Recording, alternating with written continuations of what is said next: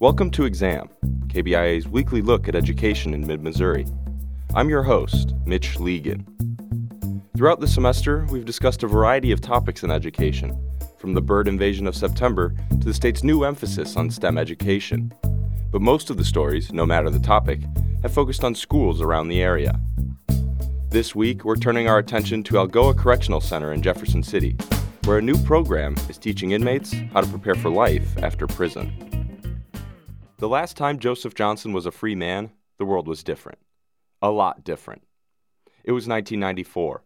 Bill Clinton was president, Michael Jordan was playing baseball, and The Lion King was the year's highest-grossing movie. Now, 2018 is almost over, and Johnson is just weeks away from finishing his sentence at Algoa Correctional Center.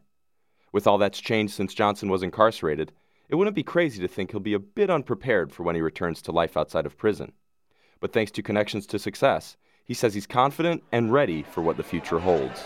This program gave me a more, how can I put this, level of integrity. This program has blossomed things in me that I didn't see in myself. This program has helped me strive to be the best that I can be, to walk with my head up, to know that I am somebody, and know that I can achieve all things.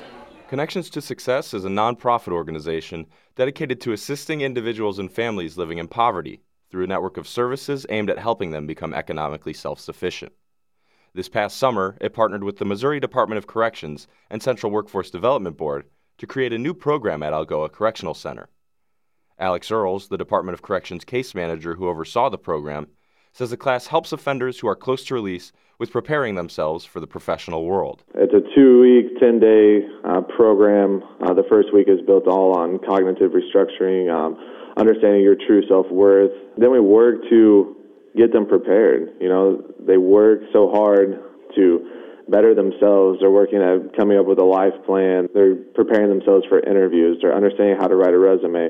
They're understanding how to answer their felony questions. They're understanding all the aspects that are very challenging without this kind of training. While preparing the offenders is important, Connections to Success co-founder Kathy Lambert says the chief reason for the program is getting the offenders to realize that they have the power to change their lives for the better. So many of them have never worked before, or they've cycled in and out of prison. And to see them have a look on their face after we do career assessments and helping them to find out what their passion and their skills are together, to look and to say, gosh, I can really do something with my life. I don't have to come back to prison. That's our goal. When the 2 weeks are over, the offenders leave the program with a life plan, resume, and newfound confidence, and are ready for their next step to the real world.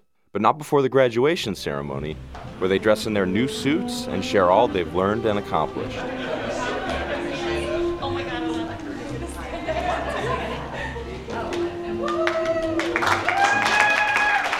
Man, it's beautiful, man. It's one of those situations you really can't put into words. It's amazing, man. It's amazing. This is the only thing from 16 to 42 years old that I ever accomplished in prison, in my life. So this opportunity to graduate and on my birthday, man, it's a blessing. It's wonderful. Johnson said he hopes Algoa will continue the program, so those who are facing the same obstacles he did will have the opportunity to be Connections' next success story.